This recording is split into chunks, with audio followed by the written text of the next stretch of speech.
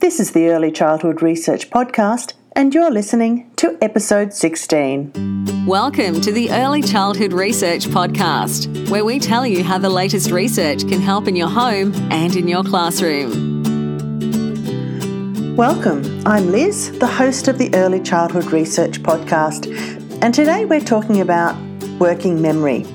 Firstly, I want to apologise if you've been waiting. This episode is a couple of weeks late. Unfortunately, my laptop was stolen on a flight from San Francisco just 2 days before some interviews I had lined up. So that put me into a bit of a technological crisis and we weren't able to do the interviews. I did run out and buy a new laptop, however, lucky me. And since the interviews had to be postponed, I decided to look further into working memory. Stephen, who is an early childhood teacher in Queensland, Australia, reached out through Facebook to ask me to talk about working memory. So that's what I'm doing today. You can find the transcript and references used in this episode at liz'searlylearningspot.com. Just click on the podcast tab and look for episode 16. You'll also find an infographic there you can pin as a reminder of the ways we can help our kids with poor working memories. And just like Stephen did, you can reach out to me with requests or comments in the comment section of my blog or through my Facebook page, which is also called Liz's Early Learning Spot, or email me at liz'searlylearningspot@gmail.com. Working memory is one part of a larger system called executive function.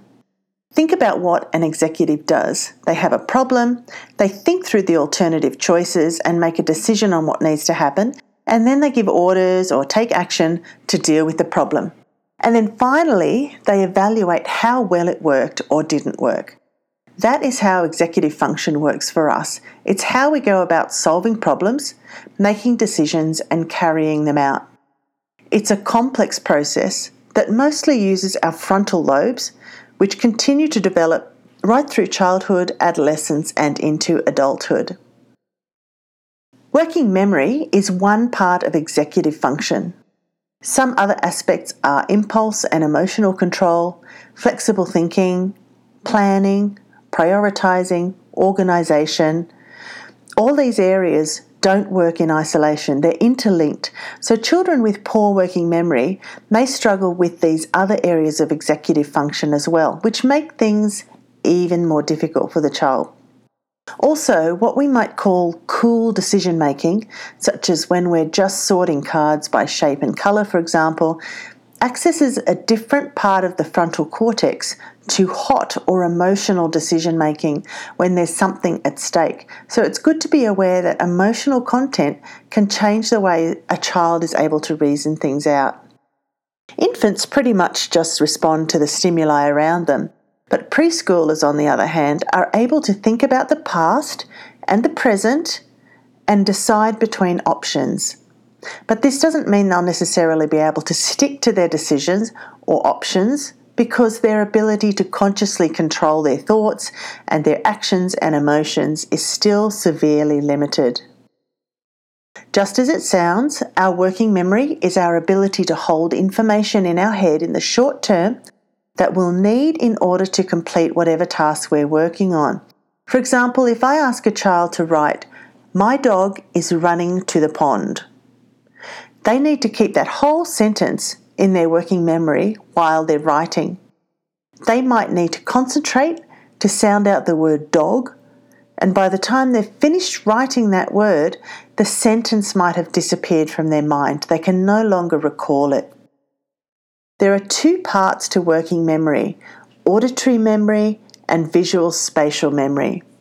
One part focuses on what we hear and the other on what we see.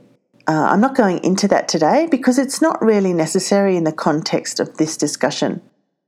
Working memory is not the same as short-term memory, but again, I'm kind of using them interchangeably here because I like to simplify things as much as possible as long as it doesn't change the essential message.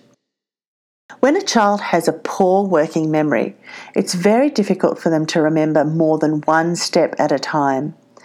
The problem is when kids can't remember a task, they tend to get fidgety and distracted.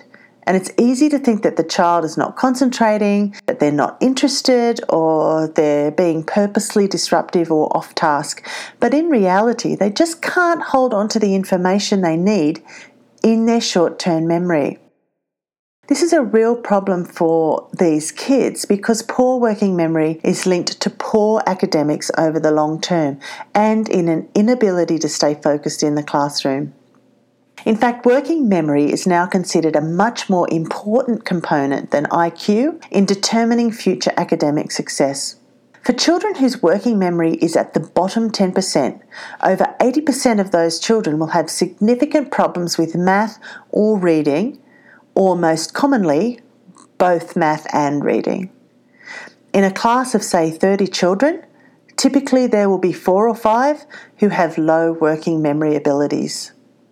One piece of research that I found very interesting was that being at risk academically was pretty equal between kids with ADHD and kids with poor working memories.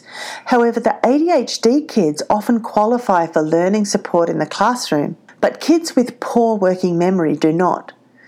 This is something we need to be more aware of and that needs to change. We need to advocate for these kids. All of us have a specific amount of information that we can hold and manipulate in our working memory at one time, and it's not actually very much. Typically, we can hold more and more going from childhood to around 14 or 15 years of age, where it's at adult levels. However, it's not the same for everyone. There's quite a disparity of ability amongst any one age group. Some children develop atypically, and it's common for children with a wide range of developmental disorders to have poor working memories, but it also occurs in children with no diagnosed disorder, and it's a red flag for learning problems. So how does it present? Whether a child is in the classroom or at home, there are some signs to look for if you're concerned a child is struggling due to their working memory. Firstly, poor academic progress. Secondly, difficulty in following instructions that have multiple steps. Thirdly, failure to complete common tasks that require information to be held in their mind. Fourthly, an inability to know where they're up to with complex tasks such as writing, doing math problems, or trying to comprehend what they're reading. So they get part way through a task and they can't remember where they're at, they're not sure how to move forward, they're just confused. And fifthly, a high level of inattention or distractible behaviour. There are formal testing procedures for working memory, but it's generally better to talk to a specialist if you have concerns and want a firmer opinion. Generally speaking, learning happens as we go through tasks or discoveries step by step. When these individual steps require more working memory than a child has, they cannot progress. And if they cannot successfully complete the earlier steps, how can they get to grasp the larger concept at the end? If children cannot remember what to do in the middle of a task, they're going to become distracted or give up, and in this way they lose many learning opportunities. It doesn't take long for these children to lag academically behind others. So what can we do? Currently, there are 2 main approaches taken. The first is to adapt the child's environment, and the second is specifically to target and train a child's working memory function. There are also 2 lesser approaches I want to mention just for interest's sake. The first is that some drugs can also assist with working memory, such as Ritalin, but that's between families and their doctors and not something I'll be discussing here. Of course, it's very controversial, but drugs like that are not given specifically to improve working memory anyway, but that might be a side product. And secondly, brain stimulation. Apparently there's research being done on stimulating specific areas of the frontal cortex using a low-level electric current. And it has shown an increase in performance speed, but at the moment it hasn't affected working memory. So we won't be zapping each other anytime soon. For teachers, the most helpful approach we can take is to reduce the memory load needed in our classrooms. We can break down tasks and only give 1 or 2 instructions at a time, rather than expecting kids to remember multiple instructions at once. This is so important, and this is a good one for home as well.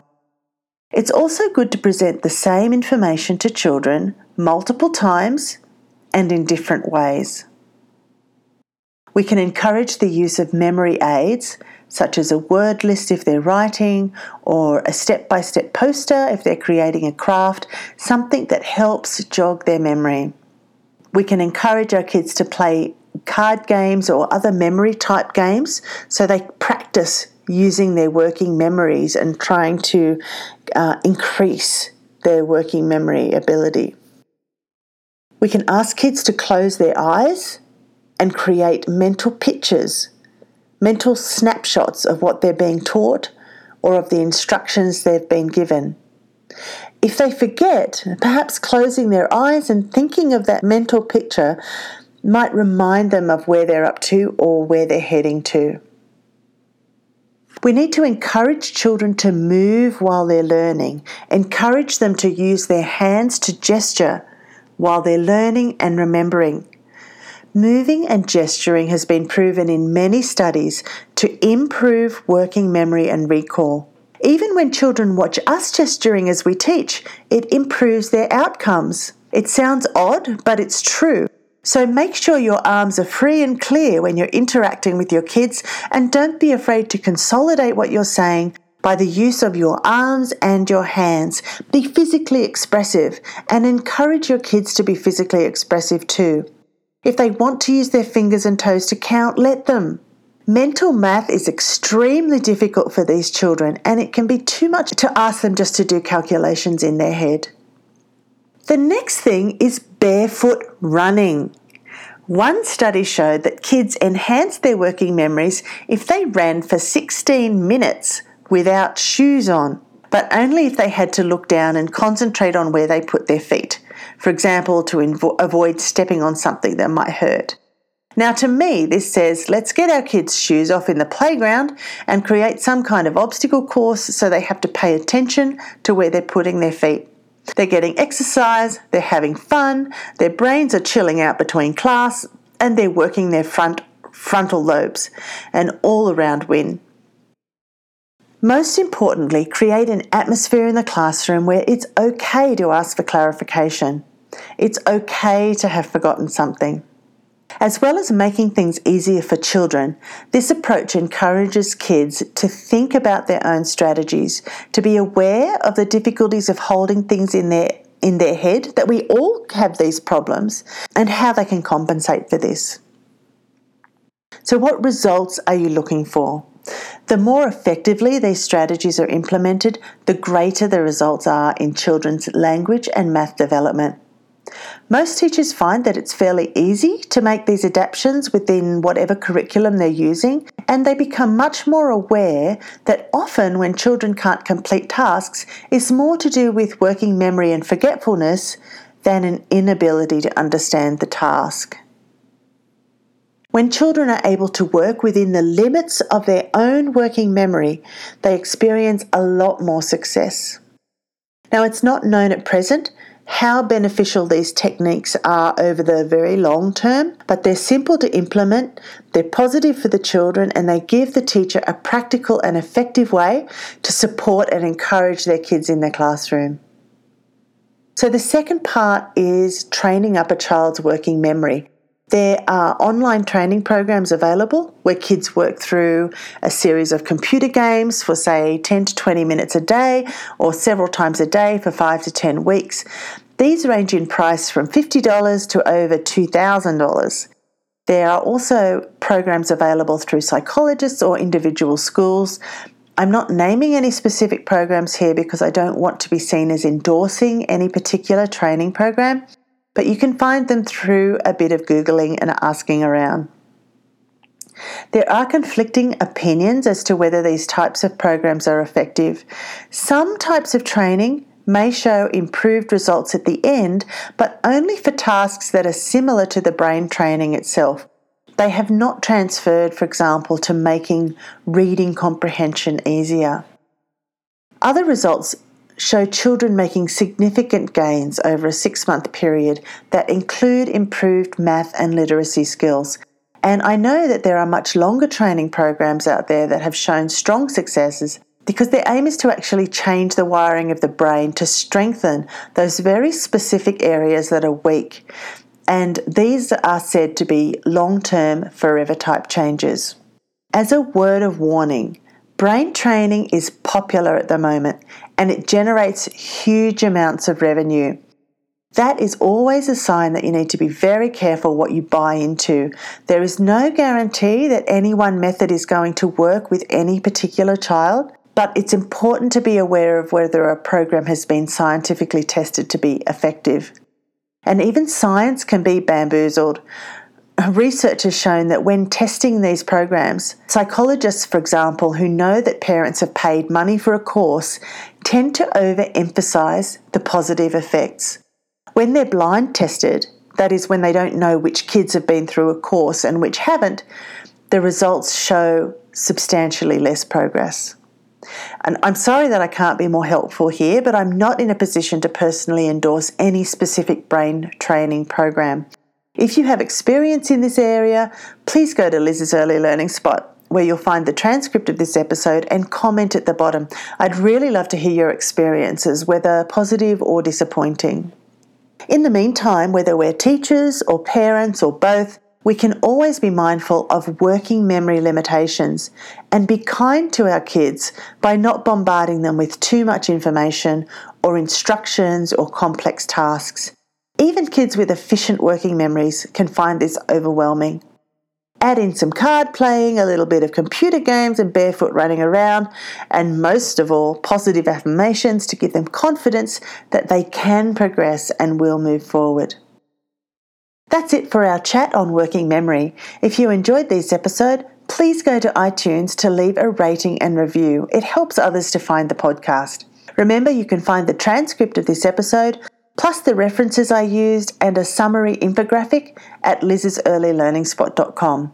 Click on the podcast tab and look for episode 16. This podcast is part of the Education Podcast Network. Podcasts by educators, podcasts for educators. To check out more education podcasts, go to edupodcastnetwork.com. Thanks for joining me to learn more about early childhood research, and I wish you happy teaching and learning. Thanks for listening to the Early Childhood Research Podcast at www.liz'searlylearningspot.com.